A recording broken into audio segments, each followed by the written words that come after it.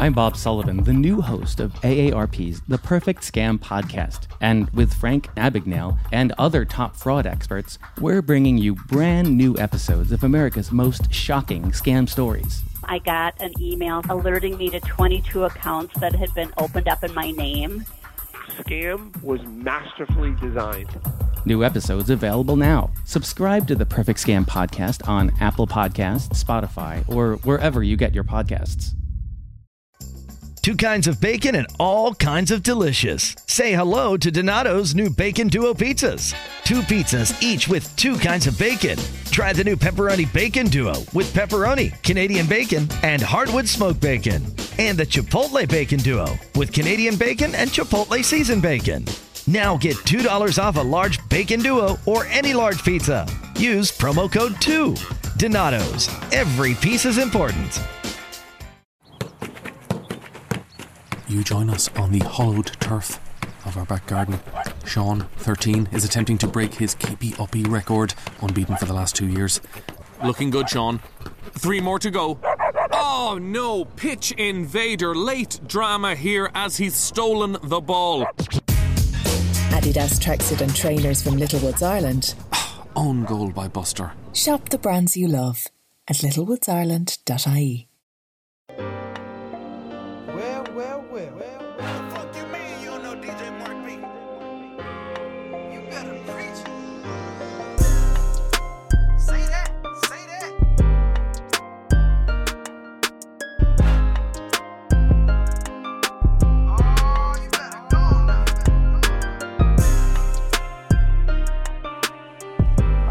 Welcome to Preach Kev Preach with Rashad. You're here with the prophets, here with another episode, another sermon, man. And we got an announcement. You know, this is our first time being on 12 Ounce Sports Radio.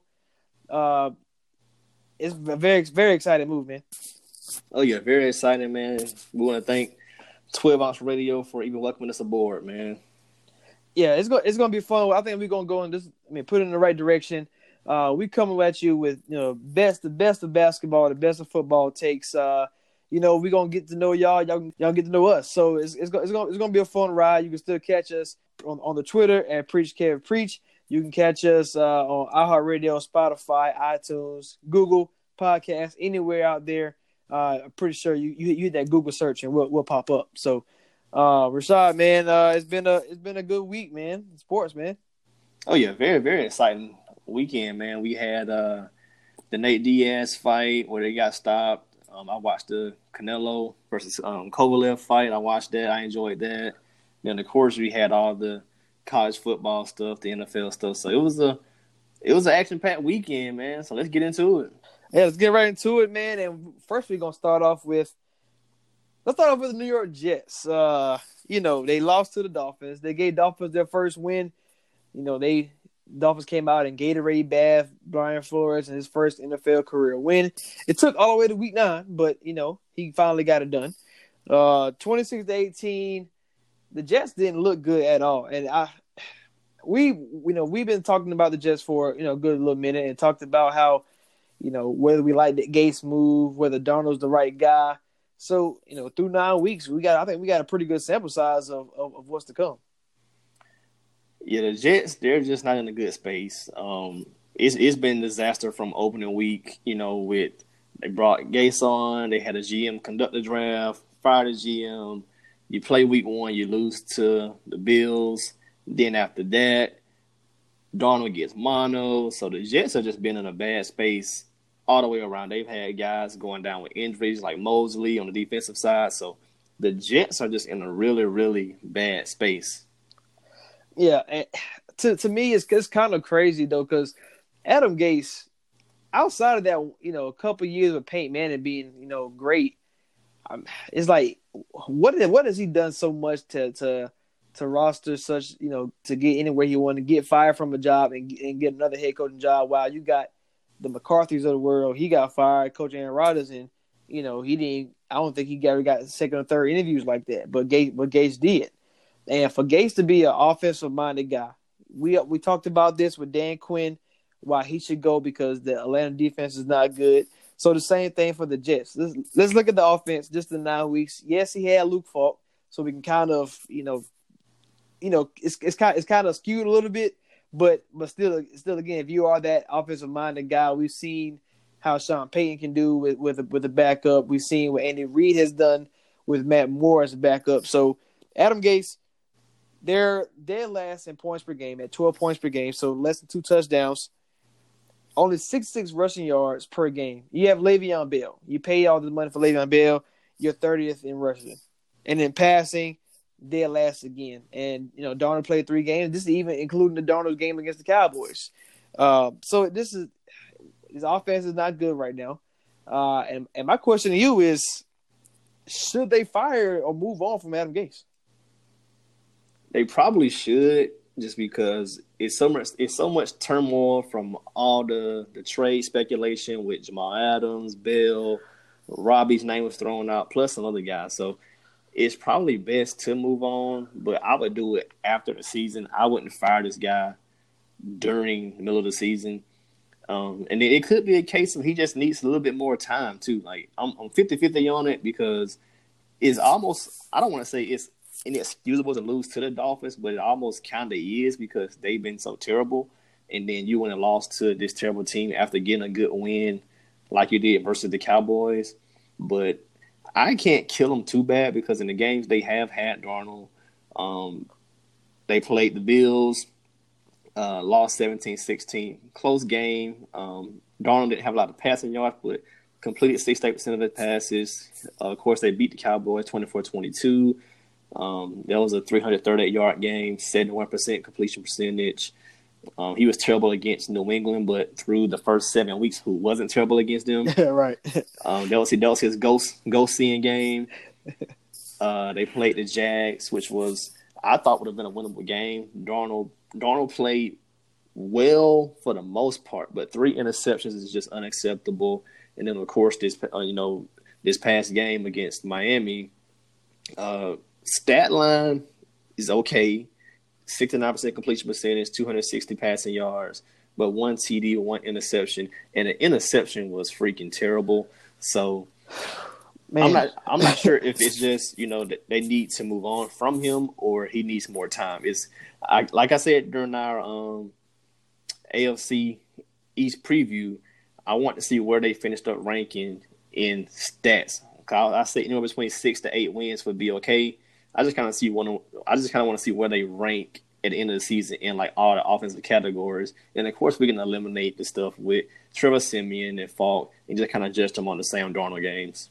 Right. Yeah. So these numbers are skewed to that. So you have to take that to like, but I'm really not impressed at all for the Jets overall. Like, from the, like you said, about the GM stuff like that. And when you're a new GM, you want to pick your own guy, and your job is predicated on the team's success. And if you don't have the guy in there, you need to get the right guy there.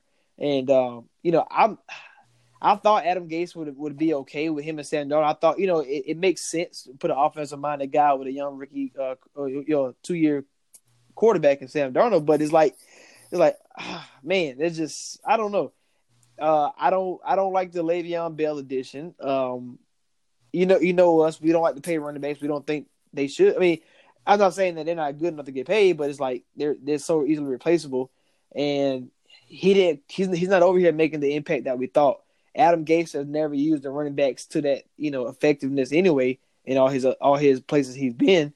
Like, think about like Miami last year. Like, we've been saying free Drake for so long. He goes to Arizona with Cliff Kingsbury and like a superstar. Like, so he doesn't really use the running back. So I don't know if that was more the last GM versus Gase wanted him, but with his name being in the trade deadline, obviously Gase and the new GM is not up for him being there. So I think they made a mistake on that. Trying to trade Jamal Adams, that's kind of crazy. I know Jamal Adams is not Aaron Donald and Tom Brady level. I don't know what he thought when he was saying all that, but he is in that that star tier that he shouldn't be talked about in discussions, trades, unless you get blown away by a crazy offer. But nobody coming with 2-3 first round picks like they got for Jalen Ramsey in Jacksonville.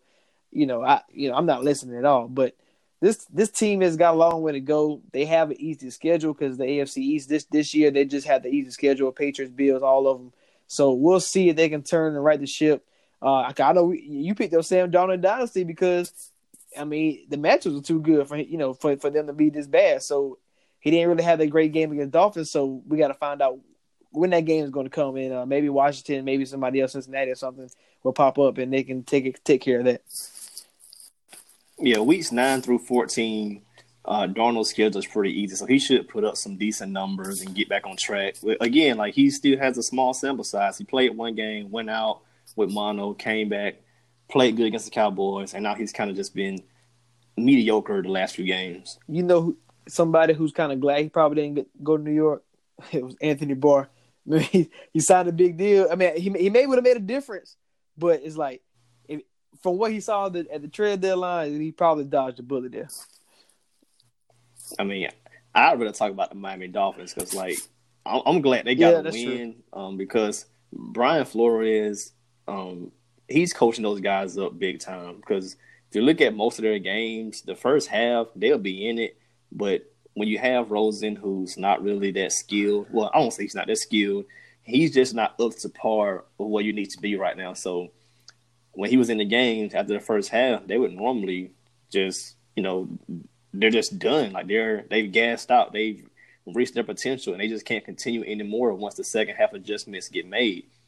But at least with Fitzpatrick, a proven vet, he's moving the ball, and he got him a win. And the only bad thing about, after the win, Preston Williams is out for the season. So the promising rookie, I mean, obviously you can say he was one of the best. I mean, outside of Terry McLaurin from Redskins, he was probably one of the best receivers at rookie from rookie's standpoint this season. He's gone. Mark Walton has been suspended for 4 games. So, like, now your start running back's gone. So now Kalen Ballage is back to being your starter. I mean, it is, Miami has a long way to go, but we know the assets that they acquired over this past season are going to pay dividends at some point. Got the most cap space going into next season. So, it's crazy to say that both teams are 1-7, but I have way more faith in the Dolphins with Brian Flores. The direction they have, a direction they want to go, while Jets still trying to figure it out. Yeah, I put on Twitter over the weekend, Dolphins, will they get the first pick or not? If they do get the first pick, they should have their eyes on Chase Young.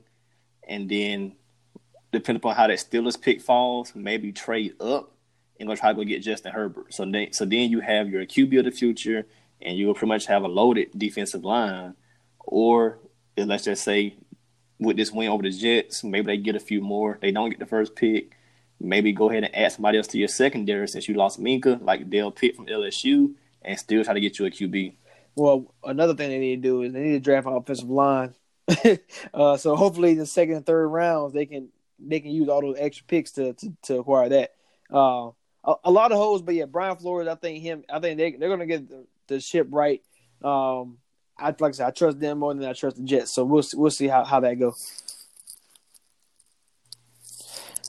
If we stay in the AFC East, New England Patriots, your team undefeated playing the Baltimore Ravens Sunday Night Football, and I think it was a tale of 3 games. I think like the Patriots will sleep to start the game off, and then they woke up, and then something happened in the second half, and then boom, the game was pretty much out of hand. So yeah, like a game of swings, game of runs, kind of like in basketball. With the Ravens started off hot, Patriots came back, and then the Ravens finished it off. So, what was your take on the game, man? I really can't say the Patriots woke up. I kind of feel like it was just circumstances kind of benefited them with that Mark Ingram fumble and stuff like that. Like, stuff kind of just fell in their lap because they were down like 17-0, like just got smacked early. And I think it was more of Belichick is too smart. I know when Lamar plays team for the first time, he normally does pretty good, and then the second game he doesn't do as good. But I felt like Belichick didn't want to show all his cards because he knows down the line the Ravens could be a potential matchup because their defensive schemes were just basic. They didn't do anything special. They didn't do any special blitz packages, anything like that. They were kind of just letting the Ravens have their way. And then once that Edelman fumble happened, I felt like they kind of just mailed it in after that. They really didn't produce much in the second half. Yeah, now this they kind of got away from running the ball, and yes, Ravens are one of the best teams at stopping the run. They have been for the past few years, but you still have to lean on that because like you said, your quarterback is. I mean, yes, it's Tom Brady. Yes, he's the GOAT. This is not the prime Tom Brady, and especially not the offensive line that he usually has. So when you got guys coming at you, Judon and all the other guys, Pierce and stuff, you have to find your weapons. And outside of Edelman, you got the consistency in Sanu. Dorsett has been playing good this season too. And, always can count on James White, but will they have that star that that can take over? Because Edelman mostly the underneath guy, but back in the day when Randy Moss and you had Gronk, you had that down the field threat. Even when Josh Gordon was there, that's what in that game it seemed like they missed. Like they didn't have that big playability. Yes, Dorsett has stepped up into that role, but I mean, I don't think I can count on him, consistently for a whole season, especially deep in the playoffs. Whether that's the guy to go to, but when you have the consistency of White, Sanu, or Edelman, it seems like it's enough. But I think they need that big playability guy, and maybe it's N'Keal Harry coming IR soon, or whoever it could be, but they need something, and that was my biggest takeaway is like they need that big play guy. I wouldn't say they need it just because Dorsett can be that guy. Like, he was a first-round pick for a reason. Edelman's consistent. Sanu's consistent. You have Watson, who's a proven vet. James White, he knows that system in and out. I just thought their game plan, I felt like they just mailed it in. You had Burkhead carry the ball 4 times. Michelle carried the ball 4 times. Michelle, over the last couple of weeks, he was getting anywhere at minimum 15, 16 touches, and then now he only gets 4. There's no way he should have got the same amount of touches as Burkhead. I mean, all the stats about the Ravens, good at stopping the run, stopping the run, stuff like that. That's cool, but I felt like they should have ran the ball. If you think Lamar is this elite, outstanding, dynamic quarterback, how do you limit him? Keep him on the sideline, you run the ball. So they should have did something, something different, but I still believe it was just a Belichick thing of we'll just come out, show a little bit. We won't show everything. If we get the win, cool. If not, it's whether we're still the top of the AFC right now. Yeah, it probably wasn't the best of Josh McDaniels. I mean, I think he's a top 5 center play caller in the league. But, like you said, they got away from the run early. Yes, they were down 17-0, but you have plenty of time. It's early in the second quarter. Now, yes, like you said, it was handed into them, like the punt return that he fumbled the ball, and the Ingram fumbled back to back. Like that what got him back in the game so quickly. But you got to think, Ravens. Who knows if they go down and score again? But they very well could have. But the 2 fumbles did bring him back in the game. But you got to think the Patriots defense has been relying on turning the ball over all year long. The punt return is probably pretty different because that's more on him. But you got to think, getting good angles on the running back for Ingram and making him fumble was pretty good. And the Ravens got it back. It just so happened that they turned theirs into touchdowns. And like you said, that after that, game was pretty much sealed. But you cannot not run the ball. Like you have to run the ball. You have to put, like you said, keep Lamar on the sideline and that's probably the best. I mean, as of right now, that's probably the best way to stop them because we know Baltimore, they're going to run the ball, they're going to eat clock, and that's what they want to do. Another thing I took away from it was this Patriots defense. They're against the run. Now, obviously, Lamar Jackson is different, but Mark Ingram, Gus Edwards, Donato's just didn't add bacon to their pizzas. They added bacon to their bacon. Canadian bacon and hardwood smoked bacon. Or Canadian bacon and Chipotle seasoned bacon. Get $2 off a large bacon duo or any large pizza. Use promo code 2. Donato's. Every piece is important. Pretty much able to get what they wanted. And this is back-to-back weeks where you had Nicholas Chubb. He was balling last week too against the Patriots. So, I'm not going to raise no flag on it, but we need to watch this a little closer about the Patriots' run defense pass defense is going to be there because you got the best corner in football. You got good schemes to blitz the quarterback, and but if a team can do both, I guess be balanced at both. That's probably that's going to be your best way to beat them, because if you can run the ball effectively against the Patriots, maybe because New England would have a lot of cover zero plays. I think it was like they just had no safety in the middle of the field, because obviously you're not scared of Lamar Jackson throwing like that. But if you can get gas one-on-one matchups like that, we gotta think, we gotta look at it a little closer in the next few weeks. Yeah, I've been saying that's their weakness. It's a lot of team weakness. Yeah. Stopping the run is a lot of team weakness, and I mean, I guess I won't say the Patriots got exposed, because this is really their first time facing an elite running back. Steelers, no one did much. Conn didn't do anything. Dolphins, we don't know who their running back is. By elite running back, you mean Lamar Jackson, or you mean Ingram? Because they had, look at the Dolphins. They had Drake then. Now they have Belage and Walton. So, and then the Jets, they didn't have Darnold. So of course you just key in on Bell. The Bills were still figuring out the Singletary, Gore, TJ Yeldon thing. Redskins, I don't even think they played AP then. And then the Giants were missing Saquon. They played Jets again.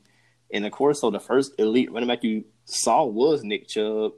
And then now you have Lamar. Two top 20 running backs with Lamar and Mark Ingram. So, this is really their first time. They're back-to-back weeks they've got tested against the run.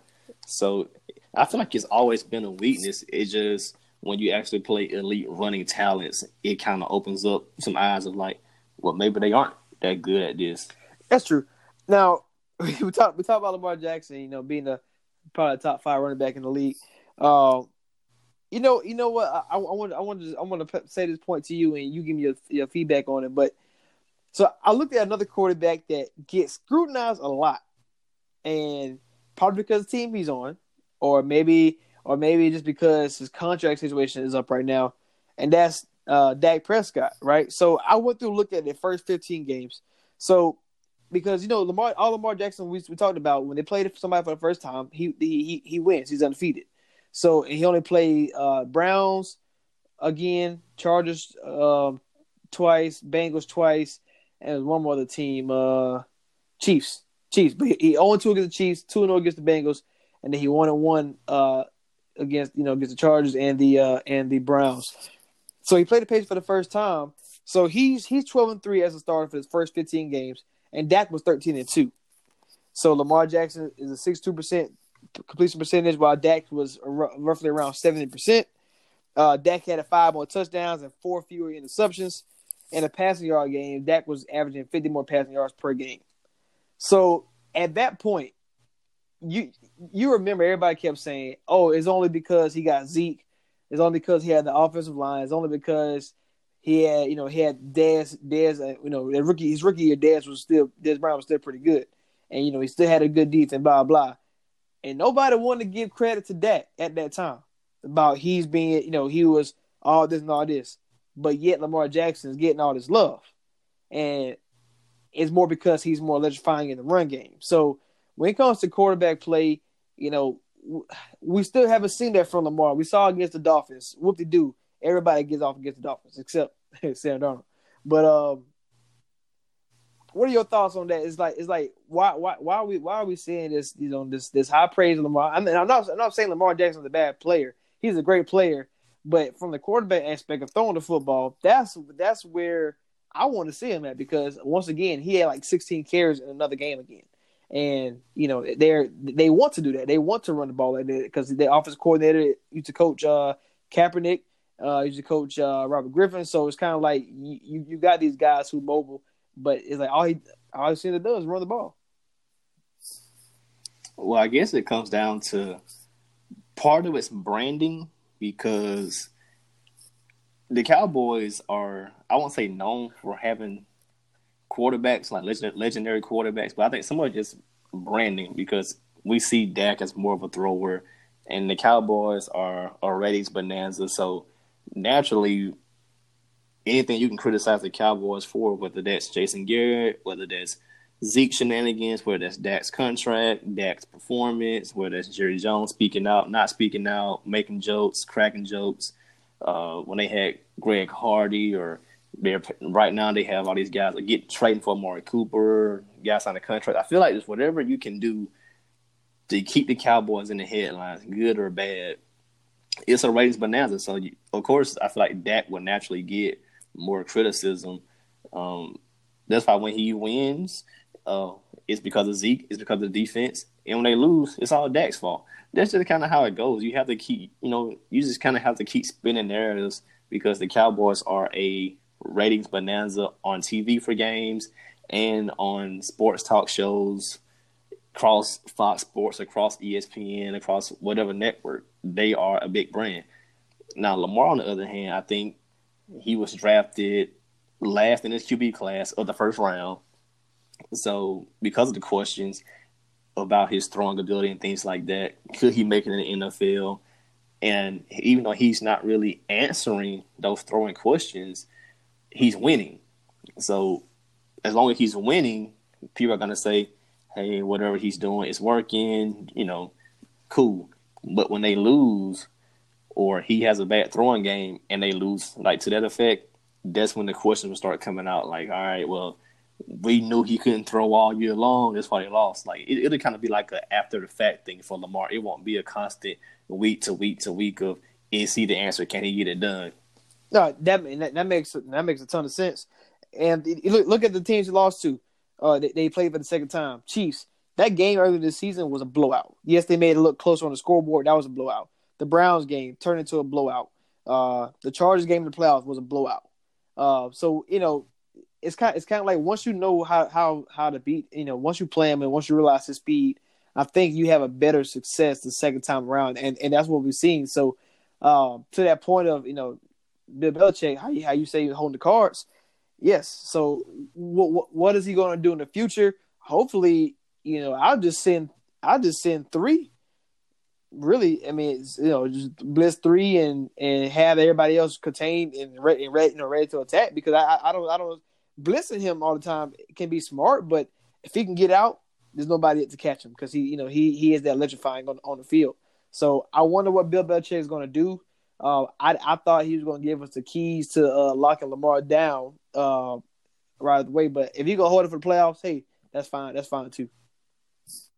Yeah, I feel like they nailed it in because the average person probably can't name any Ravens receiver. I mean, we know Hollywood Brown, we know Mark Andrews, but who do you know outside of that? That's it. People don't really know who Willie. People don't really know who Willie Snead is, or who Seth Roberts is, or Hayden Hurst, guys like that. People don't really know who those guys are. So I feel like, the obvious thing to do is to make Lamar throw the ball because he's not the most accurate guy. So I just feel like the Patriots kind of mailed it in. Even though his completion percentage is 64 for the year. I mean, when you played the Dolphins, 17 out of 20, I think he played Bengals. He was 21 out of 33. Certain games like that, you kind of just getting easy stats. But when you played the Chiefs, 50%, he played Seattle 45% out of 20. And then against the Patriots, he didn't have to do much. So, of course, his stats look good, 17 to 23. But it's like only 163 passing yards. Like, that's not going to get it done. That's just not going to get it done. And he is 10th in rushing yards currently. Top 5 running back, man. Outside of McCaffrey, Dalvin Cook, your Saquon and Zeke, who would you rather have run the ball? Like him, and I think it's like some crazy stat when he get over 15 carries, they undefeated.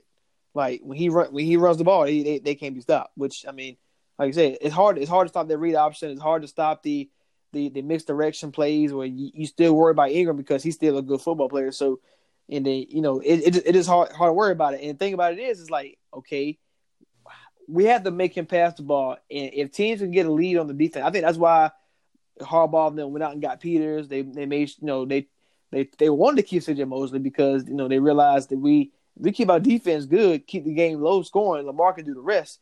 But when it gets to those shootout games, the Chiefs and when Phil Rivers got up early in the playoffs, they had no answer as far as throwing the ball. So that's really my only like I said, my only knock on him is that, and that's his position. So he gonna have to do it at some point. And we play New England again, which probably gonna be in Foxborough. What are you gonna do then? Yeah, my last thing on Lamar is passing wise. People who are fans of the Ravens or fans of Lamar, I don't dislike Lamar. I think he's a good guy, good quarterback from a running perspective. But passing wise, he has to improve. But I'll be my own devil's advocate. Somebody might say, well, look at like a guy like Derek Carr. Lamar's only thrown 12 last passes and only behind him by like 160 yards. That's fine, but Derek Carr is more accurate. If you need Derek Carr to win you a game, he can probably get it done throwing the ball. Like when a team goes prevent or you have to make a big play, I would trust Derek Carr throwing the ball more than I would trust Lamar throwing the ball. That's what I mean by he's not a great passer. Right, yeah. We're not hating. Yeah, cause you always take this as hating, but it's really constructive criticism because at some point he's going to have to make the passes. He's going to have to make the plays.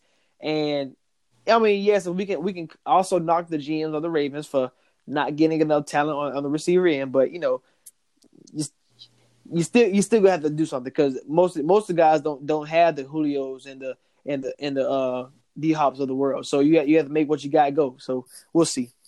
Yeah, because Lamar does have more passing yards than Jimmy G or Jacoby Brissett, guys like that. He does have more passing yards than them. So, you know, kind of like people who think you just criticize him for the heck of it, they're like, well, look at those things. But at the same time, those are guys, you know, I would trust a Jimmy G or Jacoby to win the game throwing the ball more than I would trust Lamar. That's which really they both have proved that this season that they can do it. So, you know, we've seen it happen. So, yeah. Staying in the AFC, man, we've been talking about this. So basically, all right. So for everybody who don't know, we both picked the Steelers to win the division. This is before Big Ben got hurt. This is before a lot of things really. So we both had that happen. I had the Ravens getting as my wild card, while Rashad had the Browns getting in. So Rashad, I'm coming to ask you now. They are what I think 2-6, 2-6 right now. Are you still in on the Browns, or are you trying to back out right now? No, I'm gonna ride with the Browns until the very, very end. I had to just see it through the end. Like only team I want to bail on, which we already did, was Jags winning the division, but I won't bail on the Browns just yet. I'll just see it through to the end because they could get hot, win all 8 games, which probably won't happen, but it's possible they can win all 8 games and still get to 10-6 and be a wild card team. So I won't bail on them just yet, even though Freddie Kitchens doesn't look good as a head coach. Baker's looked terrible all year. I mean, this guy, I'm not sure what the issue is, why he doesn't trust Odell or he just doesn't want to throw it to Odell. But, I mean, Odell clearly beat Chris Harris on the route. He's calling for it. But Baker still chose to go to Landry, who's covered by 2 people. That's just ridiculous. Baker has thrown only 1 touchdown in every game. Against the 49ers, he didn't get anything. He had 0 touchdowns, 2 picks. But in every other game, he's only had 1 touchdown. Like, that's terrible, man. You got to throw more than 1 touchdown. You can't have 7 touchdowns and 12 picks. I mean, last year, he had 27 TDs and 14 picks, and that was over the course of that 13 games he started. You already have 12 picks, and you're only 8 games in. That's kind of bad. Now it's kind of sound like you got a little more investment in this because your dynasty, you got Baker and Odell Beckham, and you need more touchdowns. And he can't give you that with only 1. That's not gonna help. I mean, at the pace he's on, he would have 16 touchdowns because he's pretty much getting 1 a game. So he would have 16 touchdowns. And he has 12 picks through 8 games, so you would say 16 touchdowns and 24 picks. That's just not – if he continues the same pace of what he's doing on average and basically 1 TD and 2 picks, that's just not going to cut it. 24 picks. That's just that's oh my God. When you sit there and watch Cleveland, we said this the way the Cleveland wins the game is through Nicholas Chubb. They're about to get Kareem Hunt. He's on the way back. He will play this upcoming weekends. That was Freddie Kitchens said. So. That's another dynamic playmaker, man. That can come on this field. You have to. It's like all right. So let's take it like this. what during the Vikings 4-game win streak they was doing. Like Kirk Cousins won player of the month, but think about what he did. He put the ball in Diggs' hand. He put the ball in Cook's hand. He got the ball to Adam Thielen. He got the ball to Irv Smith and all them guys.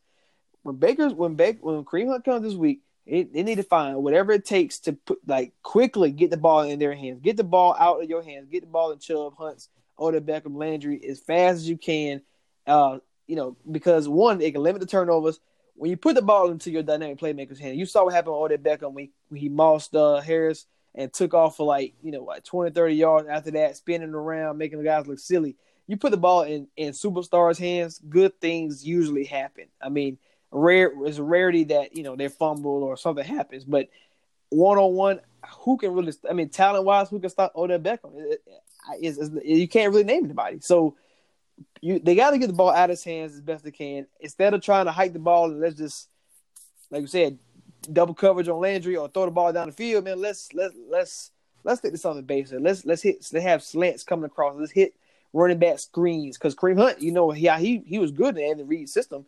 So let's go watch film on Kareem Hunt in Kansas City and let's take Andy Reid's plays. I mean, you can do that. You can scheme up some plays like that and get the ball into his hands because you got to find a way to get Baker's confidence up because, hiking the ball 3 seconds later, he's running for his life and thinking somebody's coming to get him. And, we talked about Sam Darnold seeing ghosts. Baker's been seeing them since week 1. So I think his confidence right now is shot. He keeps that ego that I'm still a big man, but deep down inside, it's not there. The Browns really just miss Hugh Jackson. That's sad to say, but you're right. You're actually right. They miss Hugh Jackson, and they also miss Greg Williams, 2 guys who have been around the NFL block for a while, have head coaching experience. That's what you need. Freddie Kitchens is in way over his head, and that's kind of affecting Baker. He's in over his head right now. Same thing for the defense coordinator, Steve Wilks. You saw what he did in Arizona. And he's if Freddie Kitchens is running the offense, he's controlling the defense. And outside of having stars like your Denzel Ward and your Myles Garrett, I mean, what else has the Browns defense done? They let Bradley Allen in his first career start. Noah Fant 75-yard touchdown catch off a little drag. It wasn't even nothing special. Like a little drag gone to the crib. Phil Lindsay going to the house untouched, 30 yards up the middle. It's just though it's like everything is like what's wrong with the Browns. The Browns are still Browning, and when we talked about the AFC North preview, so hey guys, you can go back and listen to that on the podcast. That was my biggest concern is the coaching, and I don't like Kitchens. We both kind of wanted McCarthy or at least somebody with some kind of experience, but. Hugh Jackson and Greg Williams were in the right direction for these guys. Even Todd Haley. I know Todd Haley and Hugh bump heads, but I'm Bob Sullivan, the new host of AARP's The Perfect Scam podcast. And with Frank Abagnale and other top fraud experts, we're bringing you brand new episodes of America's most shocking scam stories. I got an email alerting me to 22 accounts that had been opened up in my name. Scam was masterfully designed. New episodes available now. Subscribe to the Perfect Scam podcast on Apple Podcasts, Spotify, or wherever you get your podcasts. Donato's just didn't add bacon to their pizzas. They added bacon to their bacon. It's Donato's new Bacon Duo pizzas. 2 pizzas, each with 2 kinds of bacon. Try the new Pepperoni Bacon Duo with pepperoni, Canadian bacon, and hardwood smoked bacon. And the Chipotle Bacon Duo with Canadian bacon and Chipotle seasoned bacon. Now get $2 off a large Bacon Duo or any large pizza. Use promo code 2. Donato's. Every piece is important. I mean, it finally was going to work. And John Dorsey, they had the patience and they finally got rid of it. But it's like they turned a corner, but then they stop and they kind of regress a little bit. So luckily they have a good schedule coming up. But you're hoping. Well, Baker and the Hugh probably wouldn't have worked. They were clashing from the beginning, so it probably wouldn't have worked. So that was probably doomsday from the beginning. But at the same time, their main issue is accountability, and that falls on the coach. He has to be able to hold guys accountable for silly penalties, You got to be able to pull Baker to the side and tell him to cut down the freaking turnovers. Yeah, to be on pace to have 24 interceptions, I don't even remember a quarterback who ever had that before, because you get benched before that happened. You know what I'm saying? Like, he's going to enter. I mean, yes, it's only year 2, but we look at all the quarterbacks in that draft class. Like Josh Rosen, he get a good excuse because he had bad offensive linemen. He had he had 2 defensive coaches as his head coach, thrown into the fire. You got Lamar Jackson, and he got the offensive coordinator to do what he does best. Same thing for Josh Allen, and Sam Darnold. I mean, his only excuse is mono. So, what is Baker's excuse right now? I guess you can say offensive coordinator change, but he was clicking when Freddie Kitchens became offensive coordinator.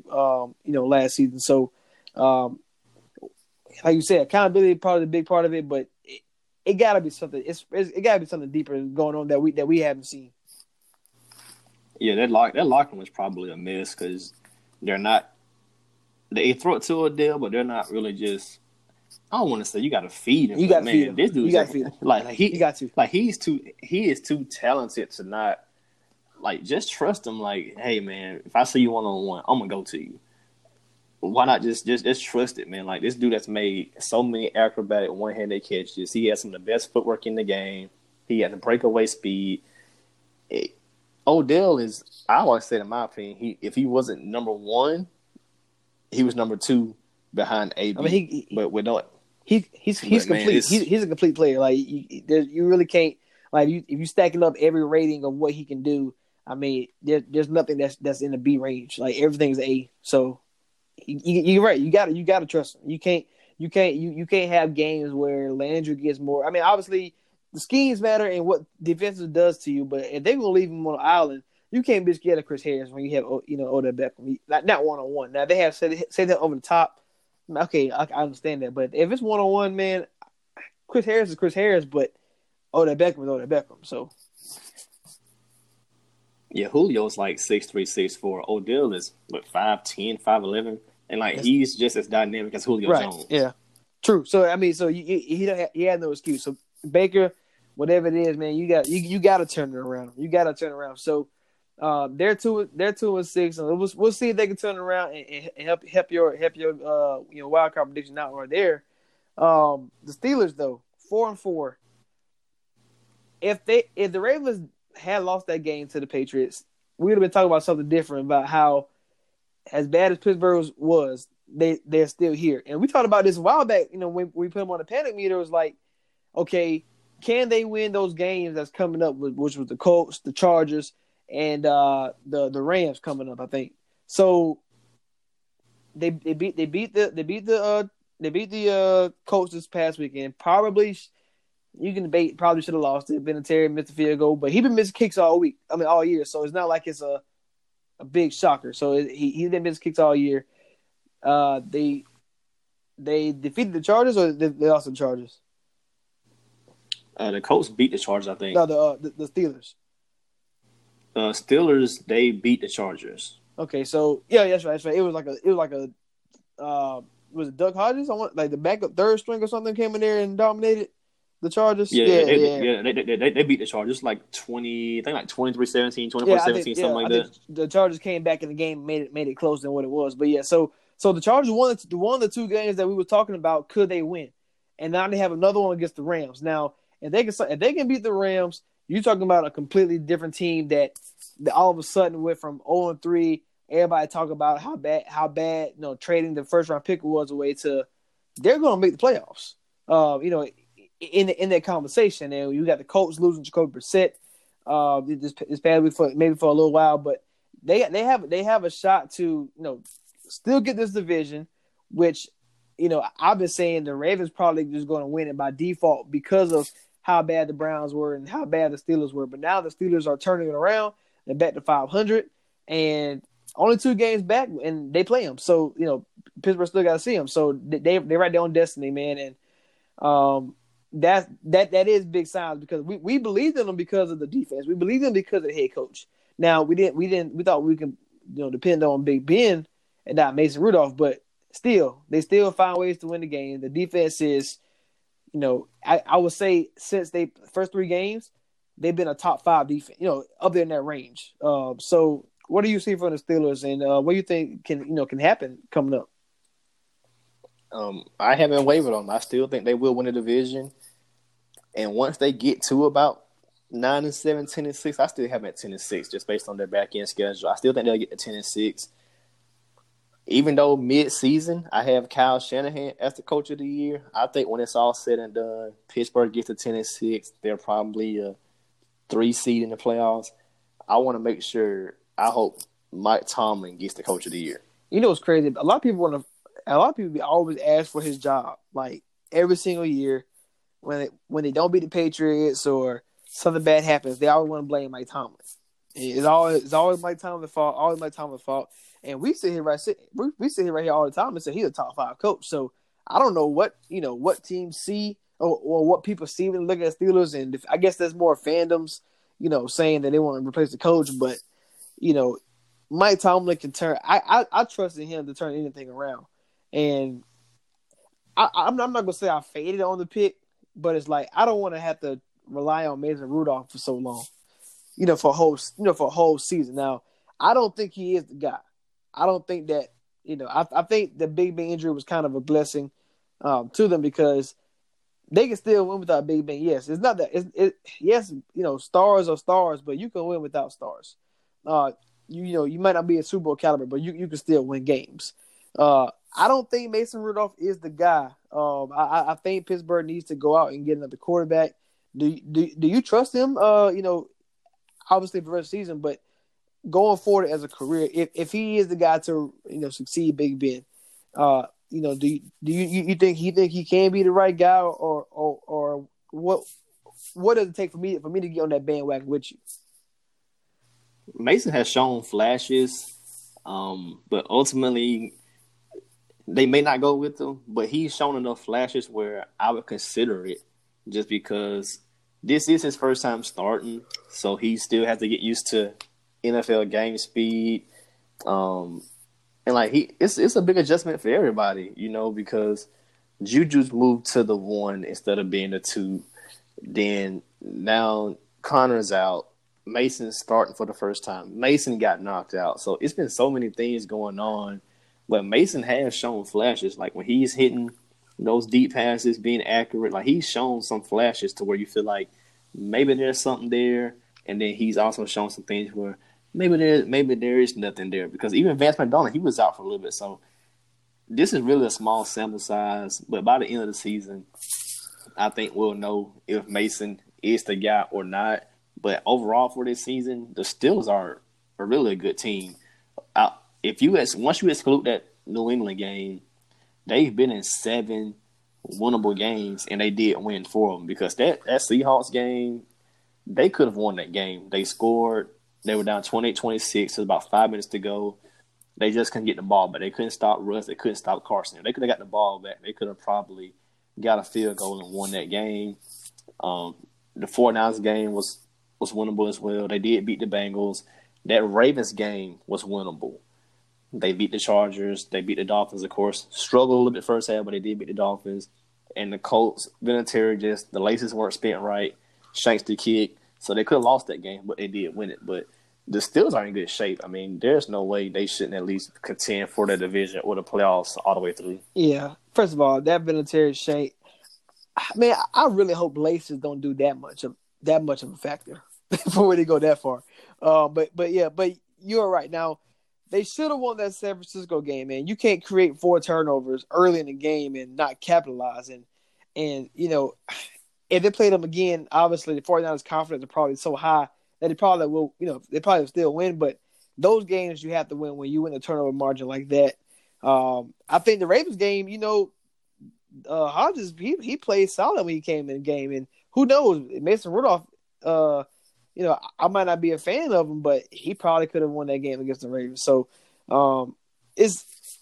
you're right. They should be there. They should stick around and be right there.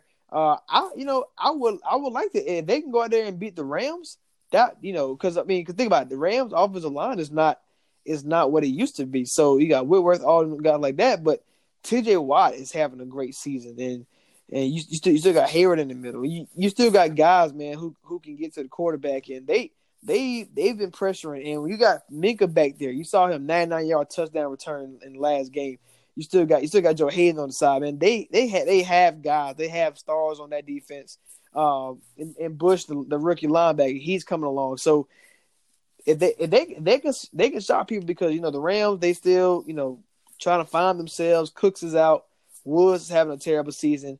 Cooper Kupp obviously can't be stopped by nobody so far in that slot. So we'll see how that goes. But when Jared Goff doesn't have Todd Gurley, how the Rams offense is going to go? So this is another winnable game for them coming up. I think just like we talk about, matchups is a big part of it. And Pittsburgh, to me, on paper, matches up real well with the Rams. Well, if we're going to go and do an earlier preview, I would take the Rams. They're off a bye. They should be able to scheme something up and get them a win. Should. But what I'm saying is, though, when Pittsburgh having so many injuries probably would offense would stop it. This Samuels has a couple of fumbles. He didn't look great. Like I said, and Juju, man, is like they don't even try to scheme him in the game. Like he need to be. Just like we talk about Odell Beckham, man. He needs the ball in his hands. Like, good things happen when he get the ball. So, we'll see can Juju outshine Kupp. If that happens, I definitely will take the Steelers. But yeah, I'm a lean Rams, but it wouldn't shock me if it's Jared Goff down 3 points and they have to go win the game. They have to win the game or something like that, and Pittsburgh in position to win it. So that doesn't surprise me. So they can still come back and still win this division. And we'll see their struggle, because you still trying to rely on Mason Rudolph for a whole season. So that's my only big concern. Beep beep. Paige and Dan Quinn. Mike Tomlin QB went down. Defense still hooping. Dan Quinn, what's your excuse? You already know Dan Quinn should have been out of there after that bye week. I don't know what. I mean, I guess they had no direction. It's kind of like I said, would you rather have Dan Quinn as your coach, or would you rather have Derek Cutter as your interim coach? So if in the AFC, we know Paige is probably going to be the 1 seed. The schedule's too easy. The Ravens, as of now, the 2 seed, 2 games over the Steelers, even though you have them probably still in the division. Chiefs 6-3, a very good win. Finally get a home win. They was due for one. Matt Moore played a solid game. Andy Reid is, he's still coaching without, his best player on the field. And Texans, Deshaun Watson on the MVP level, they won again easily. And they won on the road technically, because Jacksonville always dominates overseas. So that really shocked me a lot. The Texans, if you had to choose one to lean on to get that home field advantage outside, as a 2 seed, where are you leaning? Because it's kind of like they all have their problems, they all have their ups and downs. You can always pick a poison of what a team lacks, but it's kind of like you need the bye. We talked about last week. We had Sammy and George on that. The playoffs is really based off where you at. Who if you get the home field advantage. So who gets it and why? I would think the Chiefs are more inclined to get the 2 seed than anyone else. The Colts are going to be without T.Y. Hilton for about 3 to 5 weeks. Jacoby just got hurt, so you're going with Brian Hoyer. Whew. And I don't even think they win the division. So as Frank Wright, he's right there with Mike Tomlin for Coach of the Year, because what he's doing right now post Andrew Luck news is he's up there. But I'm going to go and remove the Colts. Bill O'Brien's floor and ceiling is 9-7. So, oh man, I'm not sure how the Texans fare down the stretch, because I feel like at some point there's going to be some regression, because they just can't keep winning like the games they won. I don't think they can keep winning that way, because some of the games have been close and Deshaun Watson pulls out a miracle, or when they did lose, like to the Saints, Watson made a miracle. Then the Saints, beat the Texans defense and took it back. So I don't think they can keep winning that way. And I'm still going to hold on to the Titans as my division winner. So I think with all that being said, and Ravens, I'm not rolling with the Ravens quite yet. So I'm going with Chiefs by default as the number 2 seed. Yeah, I can very well see that. Now, you talk about the Chiefs, you talk about Tennessee winning the division. They play this weekend. Mahomes may not play, so that'll be a key win. They go on the road. Chiefs go on the road. Then they go on the road against the Chargers team, who just came off an impressive win against the Packers. And then they get your Raiders, man. That you like the all season. You would expect the Chiefs to, if they're gonna get the 2 seed, they need to find out that win these games, because they get a bye and then they take on the New England Patriots in New England. I think all these teams face New England, so I guess we'll already have at least an AFC Championship preview at some point. If the Ravens win the division, if the Texans win the division, if the Chiefs win the division, we will already see what we're going to see in the playoffs. At least I don't know, man. It's kind of hard for me, because yes, the Chiefs had David Williams had 125 yards against the Vikings, but he had 1 carry for 91, and then a bunch of that. But can they still run the ball effectively on a week-to-week basis? The Ravens at some point, Lamar had to throw the ball, and then Texans. We talked about it, man. How many? Bill O'Brien's 9-7. That's the floor ceiling. And can you trust Bill O'Brien in these situations to win the close games? And if Deshaun Watson wasn't on an MVP level right now, they probably would be 3-6. They'd probably be the other way around. So who I don't really know who I believe in the most. Like I wanted to believe in the Colts until Jacoby got hurt, but it's kind of so far fetched for me right now, man. I guess because Pat Mahomes is on the Chiefs, I'm gonna take him because he's the best player in the AFC. So I will roll with him just because, just like you said, default, just because it's Pat Mahomes. I would go with it because it was Andy Reid. Andy Reid's gonna scheme up something like he'll make Matt Moore look good for the time being. Oh yeah. If he was trusting Matt Moore for a whole long season, could be a different story. But for 4 or 5 games, Matt Moore's gonna look good. I mean, Matt Moore is it's different when you have a guy coming in like Hodges for Pittsburgh came in, or Allen for the Broncos. You got somebody who's been through it. He's been a starter in the league before with the Panthers back in like 2009. He's seen everything. He know what it is. So going to Tennessee if they win that game wouldn't shock me. I don't think they. I don't know if I would lean on it if Matt Moore was quarterback, but because if you believe in Tennessee, they have to win a game like this because they have to keep tracking the AFC South. So if the Chiefs lose this weekend coming up, that's gonna put them at 6-4. Texas, they won't lose. They probably won't. But hey, Tennessee is the team that you don't know what you're gonna get out of them. Like I like the Titans with Tannehill. I was not messing with them when they had Mariota. Oh gosh, hell no. Yeah, but they had Tannehill. That Panthers game, if anyone watches it, it was a very, very winnable game. Succop missed 2 field goals. That's 6 points off the board. And then, like, Tannehill didn't play bad, but it was just, like, certain stuff. Like, what are y'all doing? Like, the play calling wasn't good in spots. The O-line was breaking down in spots. But, it was just a game where it was winnable to a certain degree, but they just didn't get points when they needed them. So it kind of cost them in the end. But fantasy football players, fire up any Chiefs receiver because every game the Titans have played, one receiver for sure is going to get 75 or more yards. Like, that's the floor. So they'll probably score. When you got a dynamic weapon like Tyreek Hill, he'll probably burn for one. And they have Kelsey, Sammy, like fire everybody up because somebody's maybe even 2 or 3 guys can get off against the Titans. The Titans they're a solid team defensively, but at the same time, you'll look at any stat line, they have guys going for 70, 80, 100 yards on them. Like, in some games, like the Odell and Landry game, it was in garbage time. Both of them guys got like 70 yards against them.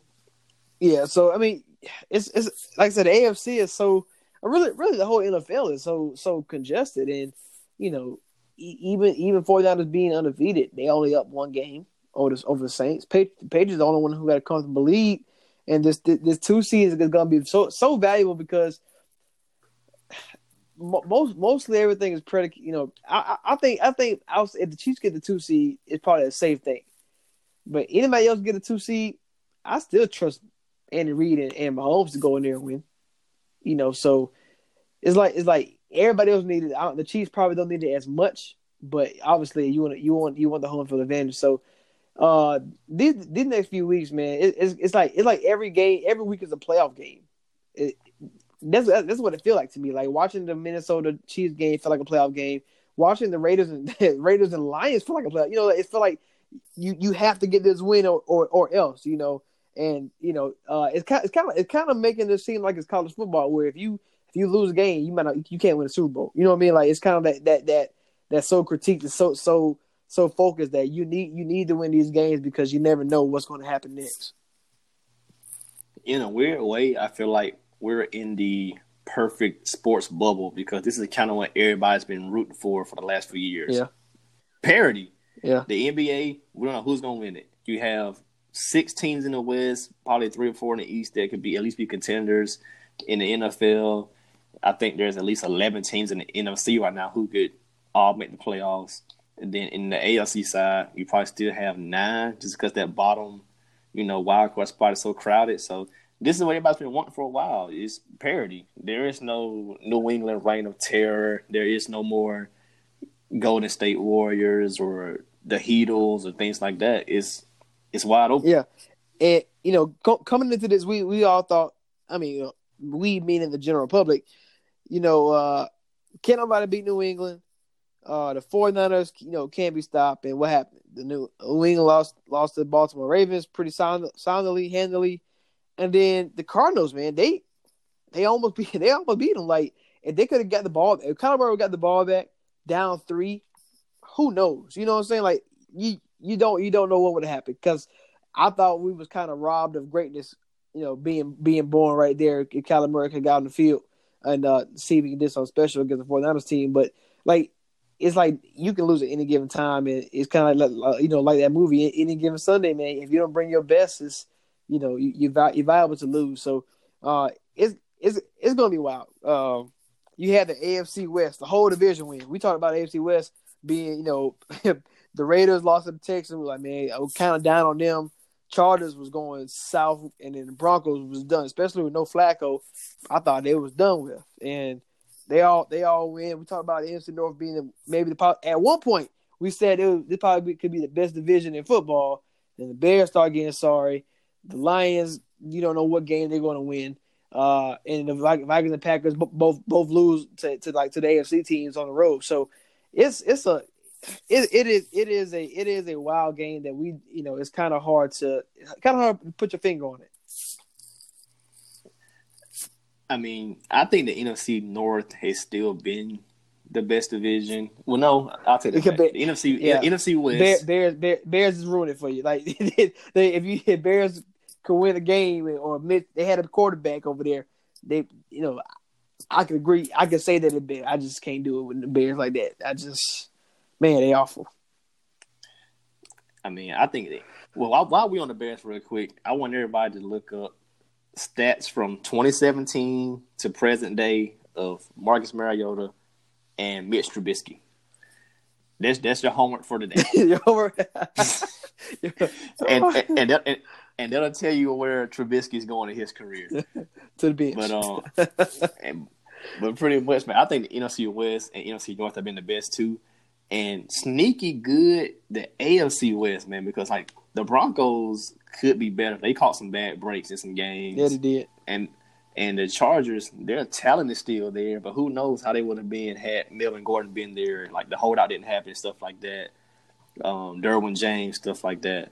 And then the Raiders, they just played their first home game in a while, man. So this is like week 2. So the Raiders could be a lot better. That Texans game was winnable, and that would change their season outlook. But I think this division is sneaky good, but the team records just doesn't reflect it. Yeah, I like the Raiders, man.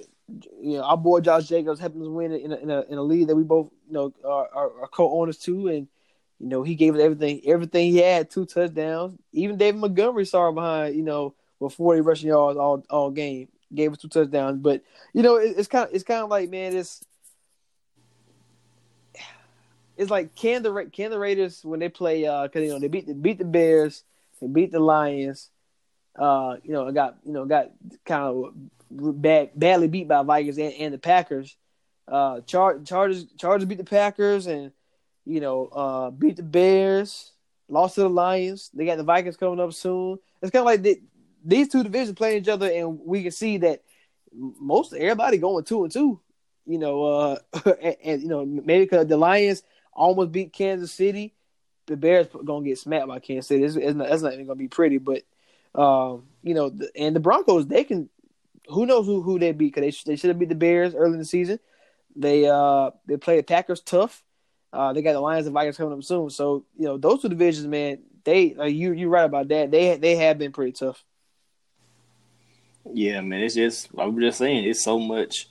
It's paired out. You don't know who's really good and who's not because so many teams are showing up one week, or so many guys are dealing with injuries, which is part of the game. But so many guys are dealing with injuries, or you're having teams getting players back. Like Melvin Gordon was actually starting to hit his stride in the game over the weekend, so maybe he catches fire and who knows. But that was the most impressive he's looked since he's been back. Oh yeah, definitely. Lastly, MVP talk, man. Our boy McCaffrey, another one of our players in our league together. He's carrying us. He's been dominating for the Panthers this season. I think I saw like a tweet by Phil Yates that he's on pace for 1,700 rushing yards and like 800 receiving yards. That's amazing, and like maybe like 28 touchdowns. Like he's on another level right now. Yeah, right now I still have Russ as the MVP, and I have Watson second, and I would have McCaffrey third. Now, is it strictly because he's running back, or because, or what is it? Well, I would have Russ number one because he's single-handedly making stars. Like this guy was throwing the ball to Hollister, whoever that is. He had Will Dissly looking like a top 5 tight end. Metcalf went crazy. I think Lockett is on the record pace to break all the Seattle receiving records this year. So, and then that passing game takes pressure off of Chris Carson because it's a balanced attack. So Carson's having a good year, and then the stat line for Russ is crazy, man. So I think it does cover up that defense too. Yeah, so I think Russ. If I voted today with that team record, Russ's stat line, 28 touchdowns, 1 INT, 7-2 record right now, 68% completion percentage. And he's carrying Seattle. Like, he got that team on his back. Like this dude is like a U-Haul right now, man. This dude he's carrying everything. Like he's moving them into French Super Bowl contender status. So I would have Russ number one, and just because everything Watson's done, he's so electric. He's basically done the same thing as Russ, just I think to like a slightly lower degree. So I would have him at 2. And McCaffrey's stat line is just so crazy. You have to put him in consideration. But I think with the Panthers not having or not going to have that overall success as these other two teams probably will, like Panthers probably need to make the playoff because they're not going to win the division. And wild card there is uploading, it's pending. so transaction pending on Panthers in the playoffs. So of course, if he's not in the playoffs, he won't get the MVP. So I think Russ right now would for sure be MVP if it was me voting. Oh yeah, I'm running bandwagon with you too. I think the Mahomes injury made it really a landslide because you got to think.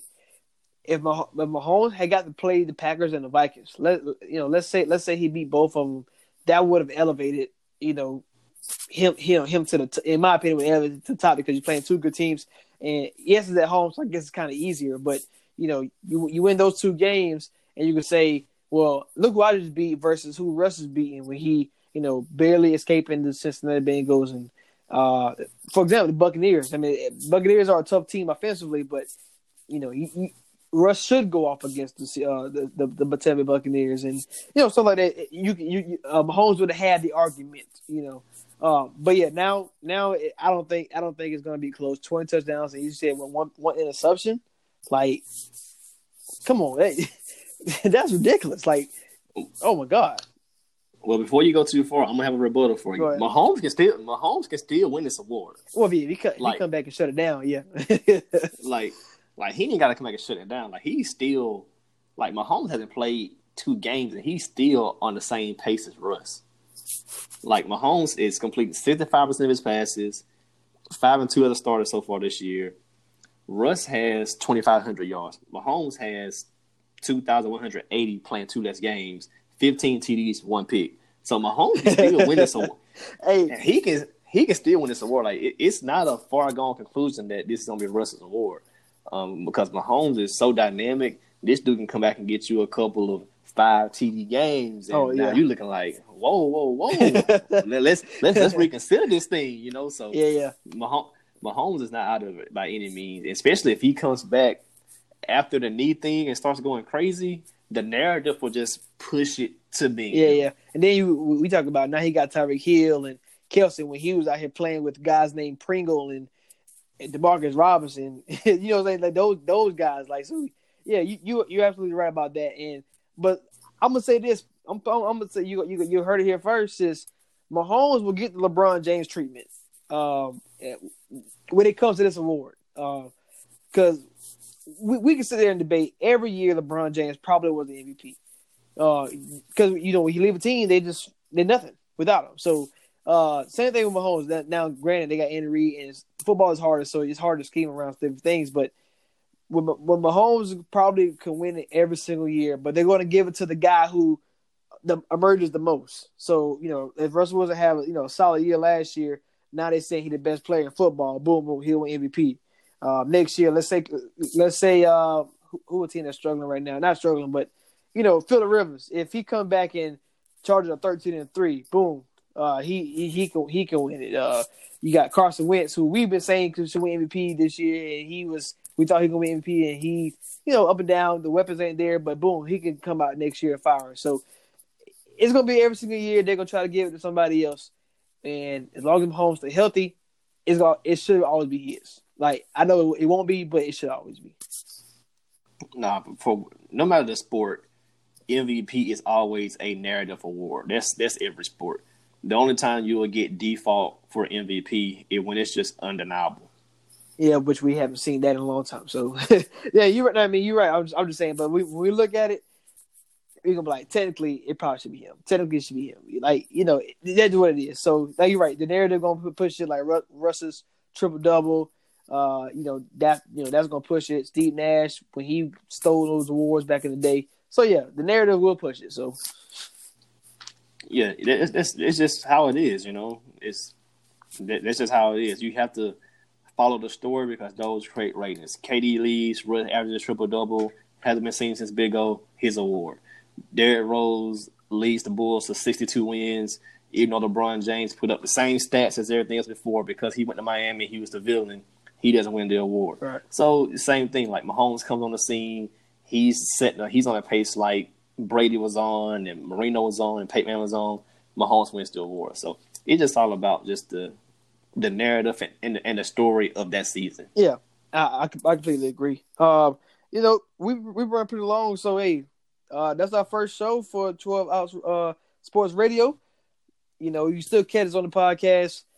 Apple Podcasts, Google Podcasts. You have iHeartRadio, Spotify, anywhere else right there. You can catch us on Twitter at PreachCev. You can catch me on my personal Twitter at Pastor _ Kevin Kev. And Rashad, where can I find you at? My personal Twitter is at Mr. Rashad, MrRashad _ 2 Cool COOL. You can catch us there, man, and you can catch us at our sports gear store at shop.spreadshirt.com/PKPWR. That's our Preach Kev Preach. We're Rashad store. We got hoodies on there, shirts, t-shirts, everything like that. Everybody who got an outfit so far, liked it so far. So hey, support us, man. We're steady climbing. We're the prophets, man, and we've been predicting everything. You got anything you want to predict coming up soon? No, nothing right now, man. The wheel not spinning right now. Let's see how the how a few more headlines shake out, and then we'll be back with some more predictions and put our prophetic hats back on, GM hats back on. Facts. We will be back Thursday live at 7:00 on 12 Ounce Sports Radio. So tune in, man. It's gonna be fun. Appreciate it. First episode in the books, 12 Ounce Sports. What it do, baby? Hey, what it do? Hey, can we still say that because he getting trademarks and stuff? It ain't official yet. What it do, baby? Hey, it's not official, man. Appreciate Rashad. We are out.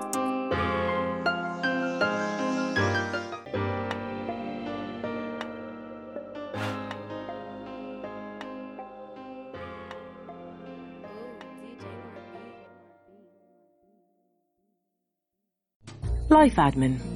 Yep. It even sounds boring. No wonder it goes on the long finger.